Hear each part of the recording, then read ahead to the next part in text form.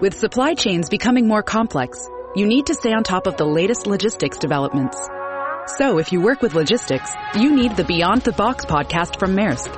It's the easy way to keep up to date with everything from digital disruption in logistics to the need for supply chain resilience in today's market. Find out more and keep ahead of the game with the Beyond the Box podcast on logistics insights at maersk.com/insights. The views and opinions expressed by guests on this program are not necessarily the views of Thinking Bigger Business Media, Inc. or its employees.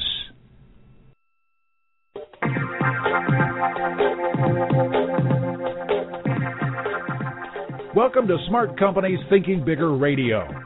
Get the inside scoop on how America's most successful business owners transformed their entrepreneurial vision into reality. And listen in as some of the top business minds in the country serve up practical advice, tips, and insights for growing your business. Now, here's your host, Kelly Scanlon. Good morning. Welcome to Smart Companies Radio. I'm Kelly Scanlon, president of Thinking Bigger Business Media, and you're going to learn quite a few things today because our guest is Alana Mueller. She is the president of Kaufman Fast Track, which is a global provider of courses that equip aspiring and existing entrepreneurs with the business skills and insights, tools, resources, and the network, importantly the network, to start and grow their businesses successfully. Kaufman Fast Track was created by the Ewing, Marion Kaufman Foundation, which is the largest foundation in the world devoted to entrepreneurship. Alana is also the author of a book called Coffee, Lunch, Coffee, a practical field guide for master networking, and also a companion blog located at coffeelunchcoffee.com.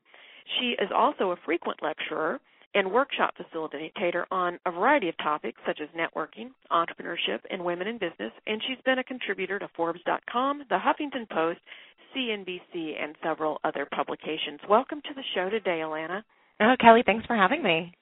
Oh, I'm so excited to hear about Kaufman Fast Track as well as your book. I've heard a lot of things about it, and so being able to talk with you one-on-one is absolutely a pleasure.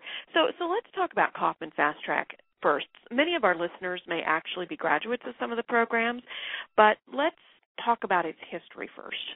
How did it started and why? Well, we are about to launch our 20th anniversary celebration, so it's a very exciting time here at Kaufman Fast Track. The history is that Fast Track was originally created as a one-day program in Los Angeles. It was two University of Southern California professors who were frustrated with what they saw going on in the city of Los Angeles, really tied to poverty, violence, and unrest, largely the result of unemployment. And so their idea was to create a way to empower people to create their own jobs and to get themselves off the street productive again and to end the cycle of poverty. Sure. When Ewing Kaufman, our founder and benefactor, learned about what they were doing, he tested it in Kansas City. It was in January of 1993, and it was so successful. He had a one-day program in Kansas City for about 900 people. They ate up what was being offered, and he said, it's not just people in Los Angeles and Kansas City who need this, it's people all across the country. So in 1994, he commercialized Fast Track and took it across the nation. So in the first 17 years of its history, Fast Track trained about 300,000 people to start and grow businesses successfully, which remains our mission today. Amazing. So from that one course and the first 900 people, it has now grown to over 300,000, as you said, and I'm sure that number's higher because you gave a statistic from a couple of years ago. So. It is. We think we're close to about 350,000 people now who have been touched in some way by Fast Track over all these years. So it's a very exciting opportunity. So your origin was in some underserved places in Los Angeles, and it was to break the cycle of poverty by empowering these people to acquire skills that they could go out and use to set up a small business and get back on their feet. Who's your target audience now? It's broadened quite a bit, hasn't it? It certainly has. Not to be all things to all people, but really for any type of entrepreneur, whether that individual is somebody with an idea for a new business, somebody with a young firm who really wants to go back to the basics and to build in the fundamentals associated with a successful business, or frankly, somebody who has an established business that's been in business for a number of years who, instead of doing the business planning associated with the startup, really wants to do strategic planning to determine how to take that business to the next level. So it really is applicable to anybody interested in business. The interesting part of offering courses like this is that the course is the course is the course. That said, to try to address the unique needs of some of our particular audiences, we've actually created some unique programming. In particular, we have course offerings specifically designed for women in business, for baby boomers who, instead of selecting retirement, are choosing to open their own firms, and also for veterans. In fact, we have a very exciting initiative going on right now for veterans who are interested in starting businesses. We have some courses starting, some in person, some online. In fact, we have 2 online courses, starting one July 24th and another starting September 25th. For veterans, and we have a partner who is willing to subsidize 50% of the cost of taking one of these courses. So it's a great chance for veterans who are interested in transitioning back to civilian life and who want to try their hand at entrepreneurship to do so. Right, and that brings up an important point because our listeners out there are from all over the country, and there may be some veterans, there may be some women, there may be some aspiring entrepreneurs who are thinking, this is for me. This is exactly what I need. But I'm not in Kansas City. I'm not in Los Angeles. You mentioned there's a couple of online opportunities for the veteran classes that you're offering. How do people access these programs? Are there programs in every major city? Are they offered online? Tell us a little bit about that. The great news is the answer is yes. They're offered. The courses, most of our courses are offered in a face-to-face classroom-style setting. They're offered across the nation and really around the world for people in their local communities. For those individuals who, however, cannot get to a class in person, we do have some online opportunities. And so really for everyone, I would encourage people to visit our website. It's www.fasttrack, spelled FASTTRAC.org. And at the bottom of the homepage on the right-hand side is a location finder. Somebody can enter their zip code, and they will be presented with options not only in their local community, but also the online options that are available to them. Okay. And importantly, too, somebody out there might be listening and think, well, yeah, I'm an established business. I've had a certain degree of success. Certainly I can learn more, but I don't want to sit through a class with people who are still bouncing business ideas around that don't even have their door open yet. Tell me how the classes work to try to target the different groups. You actually have your basic curriculum, but you don't mix people together like that, do you? That you have That's correct, Kelly. Yeah, that's correct. We have really several different varieties of Fast Track. The most common courses are these. The first is called Fast Track New Venture, and it's really for anybody with an idea for a new business or for a very young firm, under 2 years old. And what it will do is take the individual through all the fundamentals associated with getting a business up and off the ground. A second course that is similar to Fast Track New Venture is called Fast Track Tech Venture. Now, the differential here is that individuals in Fast Track Tech Venture are starting a technology or science-driven organization. And what I mean by that are medical discoveries, drug discoveries, true scientific developments that require more time spent on intellectual property protection, on succession planning and fundraising for a technology-style business, etc. Sure. The third course that's very popular among established business owners is called Fast Track Growth Venture. Again, different from the participants in Fast Track New Venture and Fast Track Tech Venture, these individuals have a track record of success. They're not looking to do business planning. They're truly looking to do strategic planning to learn to take their business to the next level. Okay. So there's something out there really for just about any stage of business and also for some of the different verticals that you mentioned so that you can really hone in on the issues, the challenges that those particular verticals or those particular target groups like women or veterans are facing. So that's exactly right. There's something for everybody, but you're not all thrown in together. You actually have your own separate courses and tracks that you can sign up for. 20 years. I mean, that is amazing. I'm sure that if it wasn't done from the beginning, that at some point along the way, somebody started tracking results from these classes.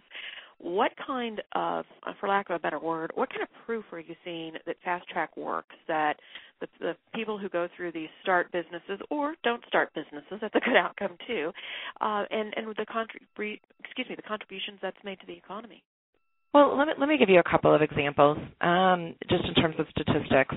We know from our participants who took courses, say, in 2011, we know that about 41% of our new venture participants actually started businesses, which is a remarkable percentage. And by starting a business, I mean that they actually filed paperwork in their state to say, I am a truly established business, which is extremely exciting. We also know that of our Fast Track participants in that same year, they each created about 4 full-time positions and about 2 part-time positions, which means that not only did they create jobs for themselves, but they're helping to expand our overall economy by creating jobs for others. Absolutely. A third item that I'll mention is for those participants who took Fast Track Growth Venture. More than 20% of them told us that they were able to grow their business by 25% or more in terms of revenue generation as a result of the work that they did to prepare their business through Fast Track. So just really exciting results. One other thing that I'll mention, which is it's not statistically driven, but much more subjectively driven, and that is I think that there are 3 appropriate outcomes to any Fast Track course. The first is that you go in with a business idea, you take the course and iterate on your business concept, and you leave and you start that company. And I say, congratulations, that's exactly what you originally intended. The second successful outcome is that you go in with a business idea and you discover during the term of the course that the idea is not commercially viable. Well, now you have a skill set that you can utilize to start a different business. So again, I think that's extremely successful. There is a third successful outcome that may sound counterintuitive, but people often will go into a Fast Track course with a business idea and they'll discover, you know what, it turns out I'm not an entrepreneur. And I say that's okay too, because we've just saved you a lot of time, effort, heartache, money, etc. And instead, you also have a skill set that you can use now to serve in an intrapreneurial capacity for somebody else's business. Absolutely, and I'm glad you brought those up because you and I both, we have seen so many people start up businesses, and as you mentioned, that heartache when they realize that whether it's because of the money that it takes, they were undercapitalized going in, or they're just not cut out to put in because their family circumstances or just because personally that's not the lifestyle they wanted, the number of hours it's going to take, the number of months or maybe even years that they have to go without a paycheck, and you just see so many risks, their life savings or their family's funds, and it creates rifts in the families for many years to come. Absolutely. So that is a wonderful outcome. Even though you said it might be counterintuitive, you save some people, and as you say, then they still have some skills. So one more time, if somebody's interested in signing up for the Fast Track classes or just finding out more information about them, where would they get that? I would encourage them to visit, again, our website. It's fasttrack.org, spelled FASTTRAC.org. And I would just put in one additional plug for our veterans. We do have a special website. It's fasttrack.org/veterans. And there they can find out all about the opportunities available for our military personnel and veteran personnel. Okay, that's great. And for those of you who are going to continue to listen, we will repeat that at the end of the show, too. So, Alana, I want to turn now to something that you've been doing. Obviously, part of the Kauffman Fast Track program is to provide a network for people, and you personally are on a mission to help people network better, and you had to develop a process yourself for networking, which I'll let you talk about. So you have a new book out. It's called Coffee Lunch Coffee, A Practical Guide for Master Networking. Why a book on networking? Why is that so important? Well, I have to tell you, it is my personal passion, my guilty pleasure. I can honestly tell you I love networking, and I know so many people say that they don't, But I often think when people think of the word networking, they think of it in negative terms, as schmoozing or an uncomfortable, awkward silence among people you don't know. When I think of networking, I think really of three things. I think of connecting with others. I think of establishing community. And I think of deepening my own sense of belonging. And I think that if each of us can consider networking in those terms, again, connecting, community, and belonging, it makes networking so palatable and important and useful for all of us. You know, what happened to me was I had been an executive in a corporation for many years, and I had a wonderful career there. It was challenging and exciting, and I got to advance in so many ways. But I decided after 10 years that I wanted to start my own company. But when I looked up and realized that I'd been so head down and overly focused on the four walls of my corporation for too many years, it occurred to me I didn't know anybody outside of those four walls. And so I threw myself into connecting with others. And what I discovered is that people wanted to connect. Everybody said yes. I asked over a 9-month period of time when I first began networking intentionally, I asked for 205 people to connect with me. And of those 205 people, 200 of them said yes. Wow. And so what was amazing is that not only was I seeking to connect with others, but they in turn were seeking to connect with me.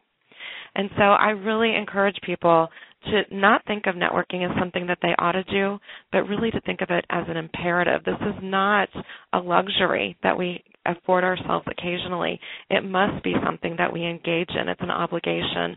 And I find for myself that not only is it part of my DNA, as it should be for really any human being, but I find that I learn and I come away better off for the experience, whether the networking encounter is a one-on-one experience or even in a larger group setting. I leave smarter and with a connection that I now have for life.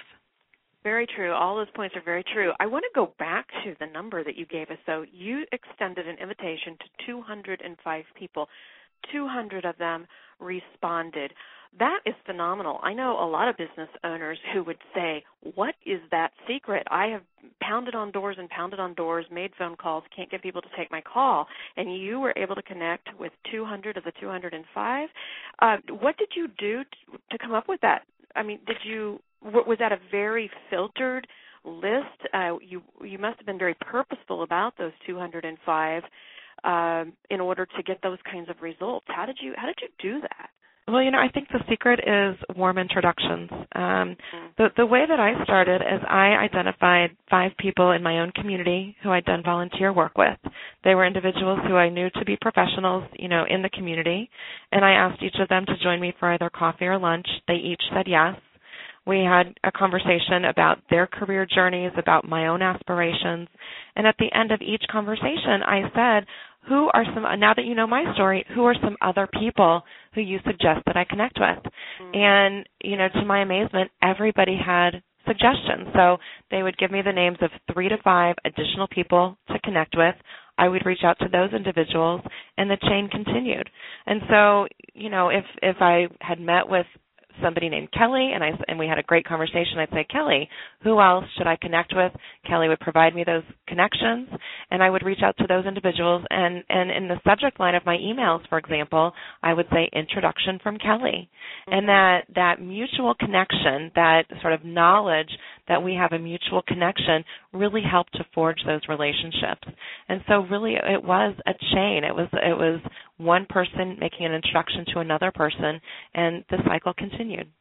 Yes, and you make a very, very important point that cannot be stressed enough, and that is you sat down with these 5 individuals that you knew well through nonprofit work, I believe you said, that you had done with them, and you had these conversations where you got to know each other even better. So when it came time for you to ask for those referrals, those networking referrals, they knew enough about you that they could process through their Rolodex, so to speak, or their contact list, so to speak, and they knew then who to connect you to, and that they wouldn't be wasted introductions. And so many people just show up to places and start giving their business card to anybody before even finding out who you are or what you're about. So that's exactly right. that kind of a conversation is so important before you can even ask anybody for a referral. Well, I think also instructive to the networking process. If I believe networking to be connections, community, and belonging, I think it's also informative to think about what networking is not. And when I say networking is not about money, and it's not about making a sale, and it's not about landing a job, and it is most definitely not about collecting a pocket full of other people's business cards. Yes. So jobs and sales and money all will come as a result of networking efforts, but that's not what networking is.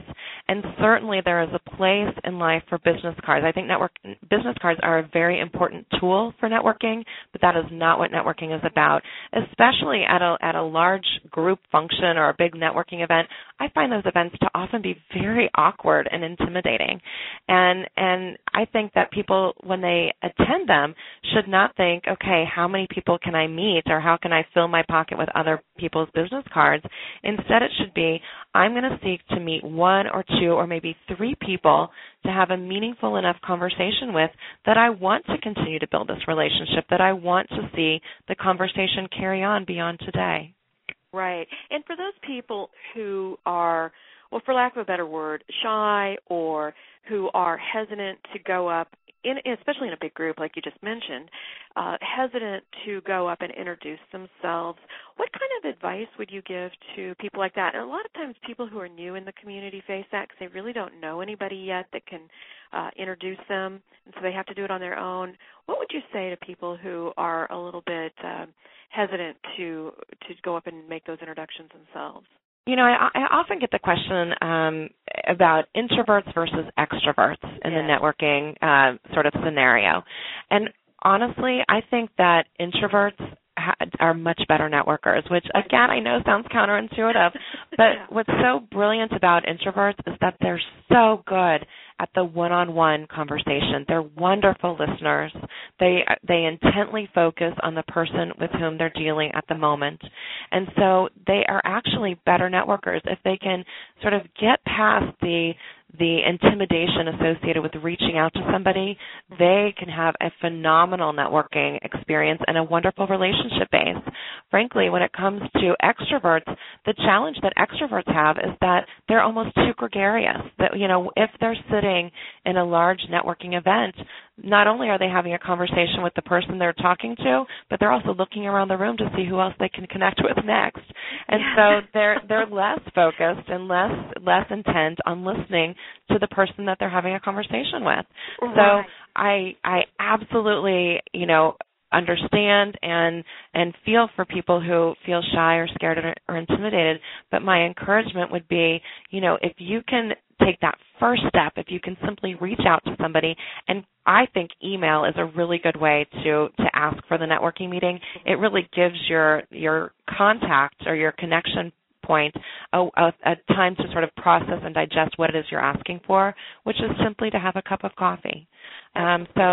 So I think that both introverts and extroverts can have, wonderful networking experiences. Where do some of the new technologies play into all of this? For example, you just reminded me here when you were talking about email being a great tool for the introduction. A lot of times what I'll do is after even if it's somebody I know introducing me to someone else, I'll take a few minutes before I call them up or respond to the email and go out to LinkedIn and see if I can find out more about them and put a face with their name and those kinds of things. So how does social media, how do these new forms of technology play into the whole networking process? Again, I think they're really, really important tools. I'm a huge fan of LinkedIn, and this is not a sales pitch for LinkedIn, but I think any professional who wants to be connected today must be on LinkedIn. You can choose how much information to share or otherwise, but it is a wonderful resource not only to tell others about yourself, but to learn about others, to learn about companies, and to make connections. So I think LinkedIn is a great resource. People's company websites are really important. Facebook can be important depending on what information is out there. And I also think that people should check out Twitter. Is somebody active on Twitter, and what are they talking about or what's important to them? And then maybe the most basic out of all of these is just simply Google somebody. We should all be Googling ourselves just to know what's out there on us. Sometimes it's rather hilarious, but that will be the first thing that people do when they decide to connect with you is to Google your name. So you should be Googling others and also know what's available on the Internet about yourself. Well, that's true. And when it comes to looking people up, one of the besides finding out a little bit more about the person's own background, a lot of times I'm pleasantly surprised to find out how many connections we have in common. And absolutely. So that starts to solidify the relationship even more before you've even had the face-to-face meeting. And it also gives you some fodder for conversation, especially for people who might be, as we've talked about before, a little bit intimidated to be able to say, oh, I saw that you also know such and such, and the conversation can be an icebreaker and so forth. But so many tools available, including your book, Coffee, Lunch, Coffee, and given the process that you used for building that network with, having coffee, lunch, and coffee, what are some of the other things that you say in the book? If I were to buy the book, how is it structured? What is it? What are some of the other tips that you provide in the book? I know we only have a few minutes, so you can only hit a couple, but just a little bit more insight into what somebody might find through your book. Well, let me share two things. The first is the title. I think, it's kind of my cutesy way of describing the way that I organized my days. I already mentioned I'd been an executive with a major corporation, and so not surprisingly, my days were very structured. They were very meeting intensive. And so it occurred to me when I began networking intentionally that if I could structure my days to match the people with whom I wanted to connect, that would be an easier way to do it. So my idea was to schedule a meeting in the morning, a meeting at midday, and a meeting in the afternoon. So I called it Coffee, Lunch, Coffee.